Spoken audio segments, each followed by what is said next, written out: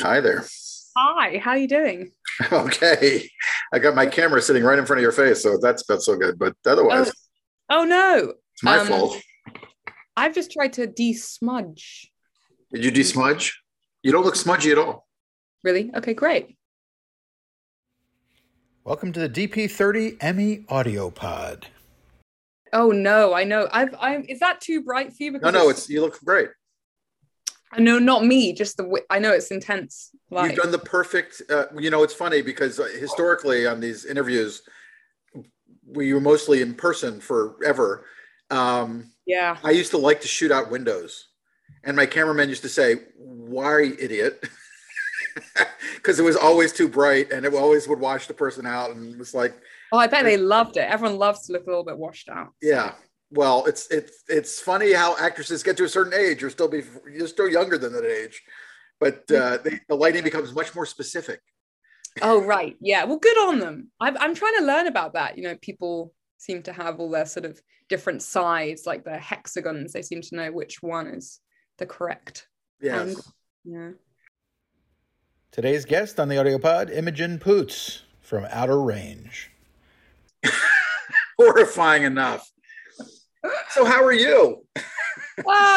I'm good. There's been like a thunderstorm. I'm in London right now. Mm-hmm. I was just in New York and now I'm back here and the weather's sort of being schizophrenic, but we got some sunshine, which is very exciting. Very unusual for hometown. Yeah, it is. But no, I'm good. I'm sort of getting the hang of doing all this way. Have you gotten used to media in general? You like doing interviews, or are you kind of? Yeah, it depends, right? I mean, sometimes you get stuck. I mean, I think it's it's when it's like the equivalent of the small talk, right? And then I just get bored, and I just say aggressive things. Oh, you just say things to kind of fill the space. Some of our greatest actors have been known to completely make things up on junkets. Well, I know. I think this is more common than I knew, and what a great trick. If you have to, I mean, just do it. Why not just lie? Nick Nolte used to show up in his pajamas with a robe. Oh, that was a good one. He told us one time on, I think, Thin Red Line that he had false teeth, and he started to take them out during the interview. But somebody said no, so he didn't have false teeth. So oh my god, it's so good. It's so maybe people are all scaredy cats now. Very well behaved. Saying the wrong thing is the wrong thing. It sure is. But media training, this is the thing that I find sort of very suspicious, what that's all about. You get sort of schooled in what to say. It's quite remarkable how people get really good. One of the big things is repeating what the other person said. That's how I can tell. Usually how I can tell how much somebody's been media trained is by how many times they repeat the words I say in the question. Yeah, that's sort of strange. I know it's just difficult. I mean, it's hard though, isn't it? Because you want to have a free conversation, but you're sort of these days you're sort of self-censoring, making sure that everything's like coming out how you want it to and articulating yourself. And it's that's the whole point of my format which was not very popular 20 years ago or 10 years ago when I started it, but to get past the junket talk. Yeah. Like the first 10 minutes of an interview will often be the program stuff about working on a show and how much it was nice to work with Josh Brolin, which, we all know is a complete lie. Josh is a prick. Yeah. And I say that only because I love Josh and we're friendly. So I know, but it is strange. I just wonder, like, even with this show, if they ask certain questions, and I get this sort of what they have to do, but then someone will sort of be like, so tell us about the hole. And then they'll sort of like disappear off and make up coffee and come back. And you're like, you don't care. You don't care. Why should you care? But I know we've got to do this, but it's just, you lose steam, I think. There's also so much television now that it's insane. You're like, a brain explodes after a while. It's very challenging. Yeah, I know. And there are so many actors. I mean, I'm sure there were always many actors, but it feels like more than ever, so many actors and so few filmmakers. Yes. Well, it's an interesting evolution, because I just went to see Men the other day. Oh, I want to see that. What did you think? I think it's better than a lot of people seem to think it is. I kind of went late, and I was reading Tony Scott and the New York Times and other people who I like, and they kind of didn't seem to like it. I think I liked it more than they did. I think they're overthinking it. Something like more similar to what Alex Garland had done before or something, or that. And I think Alex has always been weird. I mean, he's brilliant, but he's weird. Yeah. I think he's brilliant. I think he's one of the great young filmmakers. Well, not so young anymore, but he's one of the great filmmakers of the moment. But this was like, I think sometimes these things seem so complicated that we want something other than the simple, here is what it is. Yeah, and what it set out to do. I know, I wonder, because that was Ebert's whole thing, wasn't it? Like, you would review a Fast and the Furious movie in the same way that you would a Tarkovsky, but it's like, what does it set out to, like, do? So Roger had his loves and his... It's funny. It's so weird that Roger's been gone so long now. I would have missed the sort of the golden years of his criticism, but obviously he's heralded. I'm missing that amazing documentary about him. But yeah, it is interesting, film criticism now, and it's just changed. It's changed a lot. It's just very unknowable more and more what people are going. Well, there's so many people who think they're film critics now. It's fantastic. I know. It's like everybody's can be a filmmaker because there's so many digital cameras, and everybody can be a critic because there's the internet. Yeah, I guess so. And then the collective of like someone saying something like Twitter is just just completely nuts. The idea that there was once like a couple reviews in the paper, and now it's just like anybody. Who do you listen to? Yeah. Even when I go to Rotten Tomatoes, I will look for who the writer is from each of the magazines that's listed as important or whatever. And I'm like, if I've never heard of the writer, if I've never read the writer before, I don't know what to believe about their idea of what a film is. I know, it's just shitty, because what if they're like the next Ebert and then they're just being drowned anyways? Yeah, it's completely nutty. No, to try and hold on to your own opinion and see something without reading the reviews before has never been more important. And then you can sit halfway through and be like, it's part of trash or whatever. And it's never been harder to do it, because the studios now have a system where they want to show it to the junket people first, and then the junket people offer their opinion, which is sometimes reliable and sometimes not. Right. You mean like the focus groups? Or you mean like the people who do interviews before, 3 weeks before the movie or whatever it is. And my format sometimes fits in there, but often does not. Because taking a half an hour at a junket day is not really an option for most people. No. But it's like, those guys are actually pros. They're working constantly. Those guys are actually doing it. But are they really fine film critics? It's hard to make that judgment. How did you end up not being a journalist? Because my folks were. Is that why you asked that question? Yes. That's actually one accurate thing then. Because there's so much stuff written on the internet, which just like, she's raised with llamas, and then people are sort of assuming that that's like completely true. Are you saying you weren't raised with llamas? Are you denying that you were raised with llamas? No, I'm just laying that trap. You can believe what you want to. My father was a llama, but he also was a journalist. He was a media journalist, so he wasn't like a print. He worked. Right. Well, it looks like he was a documentarian. Yes, and he still is. He's still getting stuff made. It's amazing. And I think it's so cool. To understand the miracle that anything gets made is a very sort of precious understanding, I think. Like, it's just insane that anything can ever be made. But yeah, they were journalists. And then I think it's interesting because I pay a lot of attention to like certain critics and what they have to say. And so, of course, when they're reviewing like something you've done, it's like, oh boy, you have to like, it's very strange. It's a very strange relationship. Jim Sheridan once said to me, I was a big fan of In America.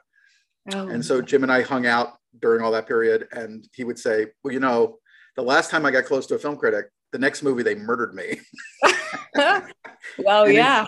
Indeed, I didn't review his next movie because I would have had to murder him. So it's very strange because, of course, you in the same way that I suppose a critic gets to know an actor through their work, it can happen the other way too if you're paying that much attention. But it's certainly, it's a very spooky thing that someone would speak about your work, because of course a lot of the time you make stuff and then you kind of forget it has to come out. It's like rehearsals for a play, and then you sort of have to perform the play. That's the missing piece. It's the audience. But so have you ever gotten criticism that really helped you?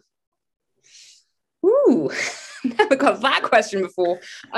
Yeah, I think there have been some helpful things along the way that you sort of, it's when someone feels that they have the right to share a piece of information that's going to help you. And it's often quite a sort of, it's that stern challenge coupled with a sort of, it's a taking you seriously, I think. Sort of like you have to just get completely humiliated or naked or whatever it is in order to then have an opportunity. And I think along the way, actors have done that for me for sure. I remember we were doing this movie called A Late Quartet, and everyone was had to learn a musical instrument. And I tend to kind of keep quiet, like at table reads and things. I'm always just like, because I want to listen to everything.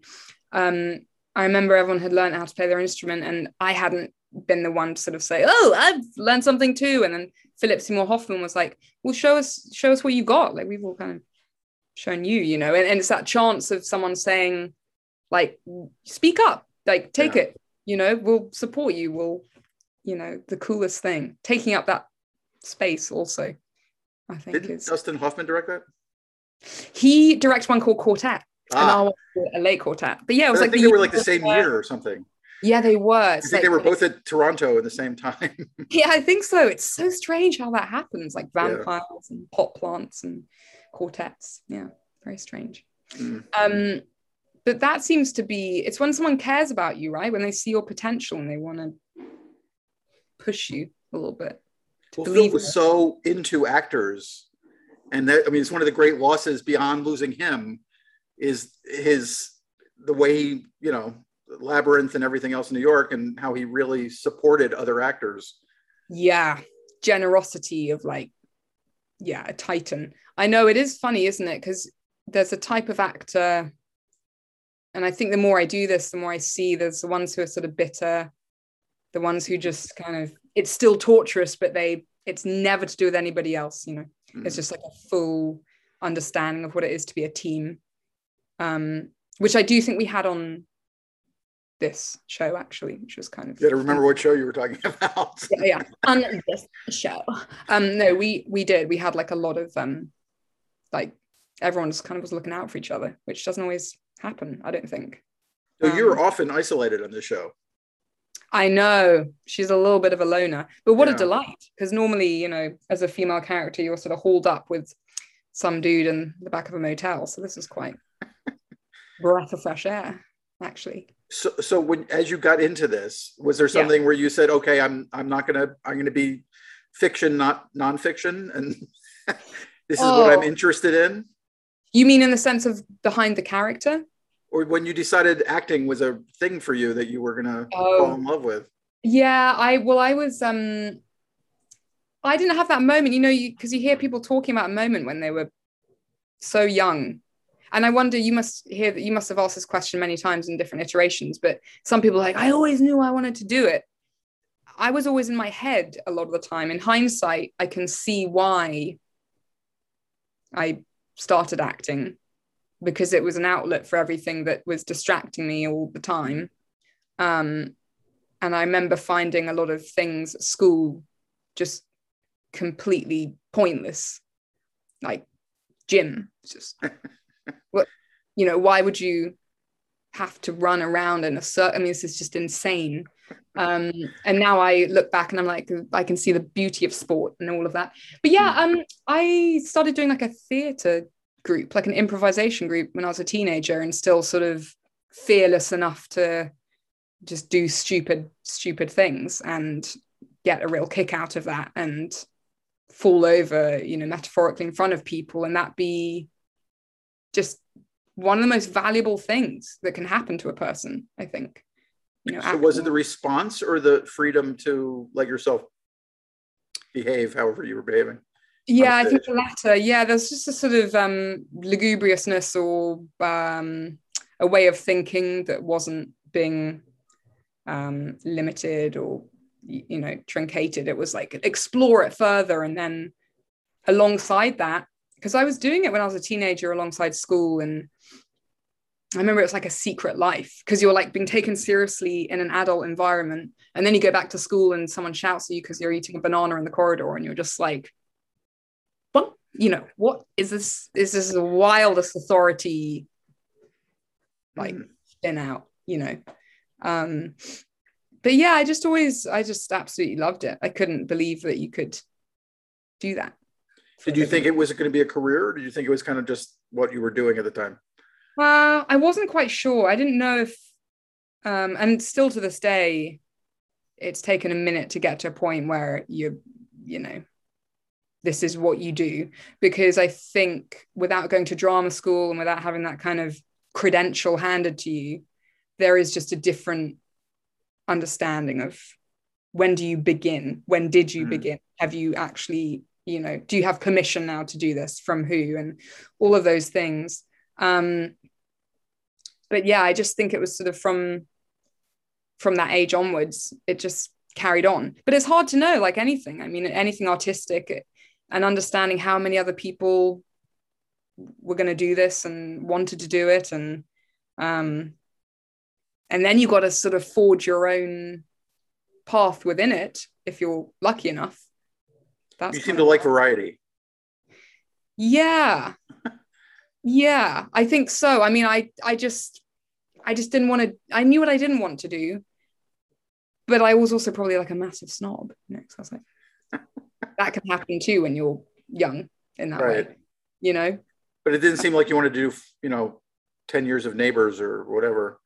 Or what's the British version of that? Looking back, I'm like, wow, that'd be a great gig. There was some things I didn't want to do and wasn't part of, therefore. But it's so wild to even attempt to have any control over it, apart from watching movies and then thinking, oh gosh, that's extraordinary, that's like a possible film you could get to do, behind the curtain of all the other sort of obvious films. Right. That self-education. Does it feel like you've fallen into the right places? Because you've worked with a remarkable group of people in front of and behind the camera.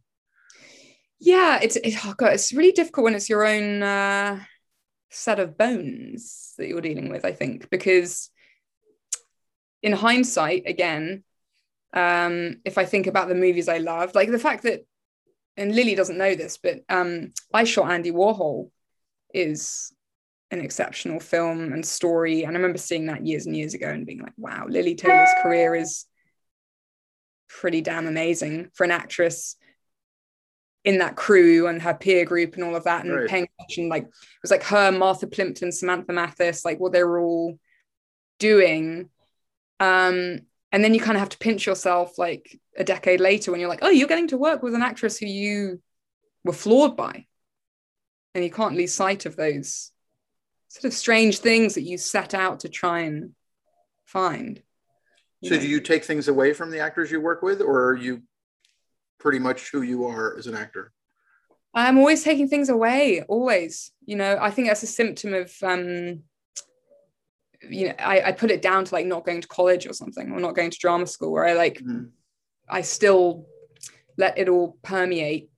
Well, you were professional when you were pretty young. I guess, but it's hard. People who go to drama schools often are like, you don't work till you're 22 or 24. You were just still a teenager when you started working professional? Yeah, I was like 15, 16. Yeah. And I think there's pros and cons to both, because I have friends who started in their mid-20s and I'm like, wow, you had like a boyfriend, and like, like, wow, you avoided like all sorts of weird eating habits, and like you're so mentally stable. It's so nice. So I think it's like just different battles you probably fight in each arena in that way. So how did you end up on Outer Range? Did you audition, or did they just call you and you're perfect? Or no, it was a script. A script came along, and have you seen it? I have. Oh wow, impressive! Yeah, I've engulfed the entire show. Oh, well done. Good for you. It came kind of in the form of a script, obviously just the pilot, and then I made a tape. These days you just make tapes, which is just the strangest thing because I'll sound like I'm very old, but back in the day when you would go in and you'd audition and there'd be like people there and you'd have a time and a location and it was just so nice. But a lot of people prefer taping. But it was a self-tape and then I didn't like it and I did it again and then just send it off. Are you a nervous auditioner or were you comfortable? I actually when really you were back with human beings. Yeah, I liked auditioning because there was something really there was nothing left to lose. Like you could just go and like leave it and be sweaty and bright red on one side of your face. The strangest things are audition rashes because they're not normal like blushes. They're just like these, it's like if you get marks when you remove sunglasses either side of your nose. It's just those kind of, I love that, you know. So you like going in there and seeing all the other people? And no, that's the worst bit. You go sit in the toilet cubicle until it's your audition time, and then you go. That's the way. You did your self-tape. Yeah. Twice.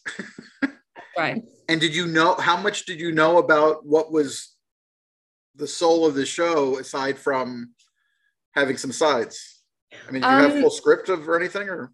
No, I had a chat with Brian, who was the writer who wrote the whole beast. And I really trusted him because it's so wild. You have to like commit to projects with TV for years without knowing the full story. It's actually insane when you think about it, and shows just how deeply everything's changed. But I really trusted him because he sort of could give me, you know, some form of a synopsis and told me what was in store for the character. And but I loved the script. It felt, I've always really loved Americana in the sense of like the American myth and that whole theme. So it felt like it fell into that. So did you know all the way through the first season what was going to happen, or did you have just some sense that she was many characters going on inside of this one character? Yeah, I kind of had a sense something would happen because I kept having conversations with people, and I think they forgot I hadn't seen the entire Bible of the season, and so they'd say, you know, she was, because she's really unhinged, and I was like, well, I haven't got there yet. I've just been given episodes 1 and 2 or something, but I had some sense of what was going to happen, but not that extreme. It's kind of like Josh and Lily have kind of relatively stable roles, and you and Will Patton have the real and the singing blonde brother. Billy, yes. Exactly. Those are the big journeys going on, I think, in terms of character shifting. There are. And it's interesting because I suppose with Lily's character, you know, the crisis of faith, which is the sort of anchor, or Perry with the death of his wife. There are these sort of very, for those character arcs, you know, there was like that center hold, where with Autumn it was kind of more of a Jackson Pollock, like find something in there. Yeah. So is there fun in shooting it, or do you like developing the character more, or what's your turn on in terms of what's your favorite part of it? I loved making this one, which I'm normally at my happiest when I'm working, I think, depending on what the project is, but most of the time. And I've had a couple, you know, experiences on jobs which are just like life-shatteringly cool, like really change your life, you know, like people you know, all of that. And this felt like one of those. This felt like a real, I don't know, it was because of the pandemic likely too, you know, we were just locked away. We were like in this bubble. It was just us. And every weekend we were kind of hanging out. So I think the work element and the life element fused to such an extent that you're just being for 7 months. So how long ago did you shoot? How into the pandemic was it? It was January 2021 through to August. So long time, last year. Yeah. So it was pre-vaccination or just right after vaccination? I remember at the beginning we were like, are we going to be able to get the vax? And I oh, we don't know, it's unknowable. And by the time I think April, it was like being rolled out in New Mexico. But yeah. It's amazing how we all forgotten that there was a time where there wasn't a vaccination, and there wasn't, like, we're angry at the, we got stuck in the masks, and it was like, but we didn't have a vaccination.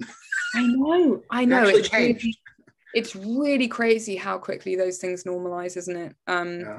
Even the idea of, suddenly being back at work. Like, I remember during lockdown just thinking, how the hell is anyone going to make any movie ever again? It's going to have to be like, separating out all the actors with the chalk stick. It's just, Well, you've worked since then, I assume. No, I haven't. You really haven't? Okay. I haven't. I've given up. No, I haven't. I just, nothing yet has kind of hit the soul. And there's some things that would hit the soul, someone's probably doing them. So right before this, I guess you did Virginia Woolf. Yeah, Who's Afraid of Virginia Woolf? That was a couple of years before, in London. So was that a return to theater for you, or have you gone back a number of times in the middle, or? No, that was my first play, funnily enough. I always wanted to do theater, and then at some point you just have to hurl yourself in with a willing hurler, and that was the director called James MacDonald, who I had been aware of my whole life because he came up with Sarah Kane, and it's Cal Churchill. He does a lot of her stuff. He's incredible. Yeah, that was a very special job, because also just going over the same material again and again. I hadn't had that since I was like a teenager, or going to study a book in class or something. It was just addictive. I was obsessed with it. Is Honey hard for you? Was Honey hard for you? Yes, of course, but also I think I know I could connect to that person very deeply. It's sort of the person who, you put so many masks on top of, and so many the social abilities and fluidities, but she's just so impossibly polite, that sort of pathological politeness, which must be covering something broken or sinister. And I knew a few women like that, that nervous energy, which is just. You grew up in England. Yeah, let me tell you about it. Just thinking how it must be a different show in England than it is in America. Yeah, I'm sure. So much of those traits are so different. Well, exactly. I mean, there's rudeness and honesty. That's the real fascination, isn't it? Trying to figure that out. The other day I was at the airport, and this guy at baggage claim was trying to figure out. He said, which is our baggage claim? He was on my flight. And I said, oh, it's that one we saw on the screen. And we walked over together to pick up bags. And he said, oh, what were you doing in LA? And my heart sank, because I was like, I don't want to do this thing. Like, I'm tired. Why are we both doing this to each other? And he asked what I did. And I said, I'm an actor. And I felt myself getting very rude. And then I needed to go to the restroom. And I actually had this conversation in my head of, I need to let him know that's what I'm going to do. I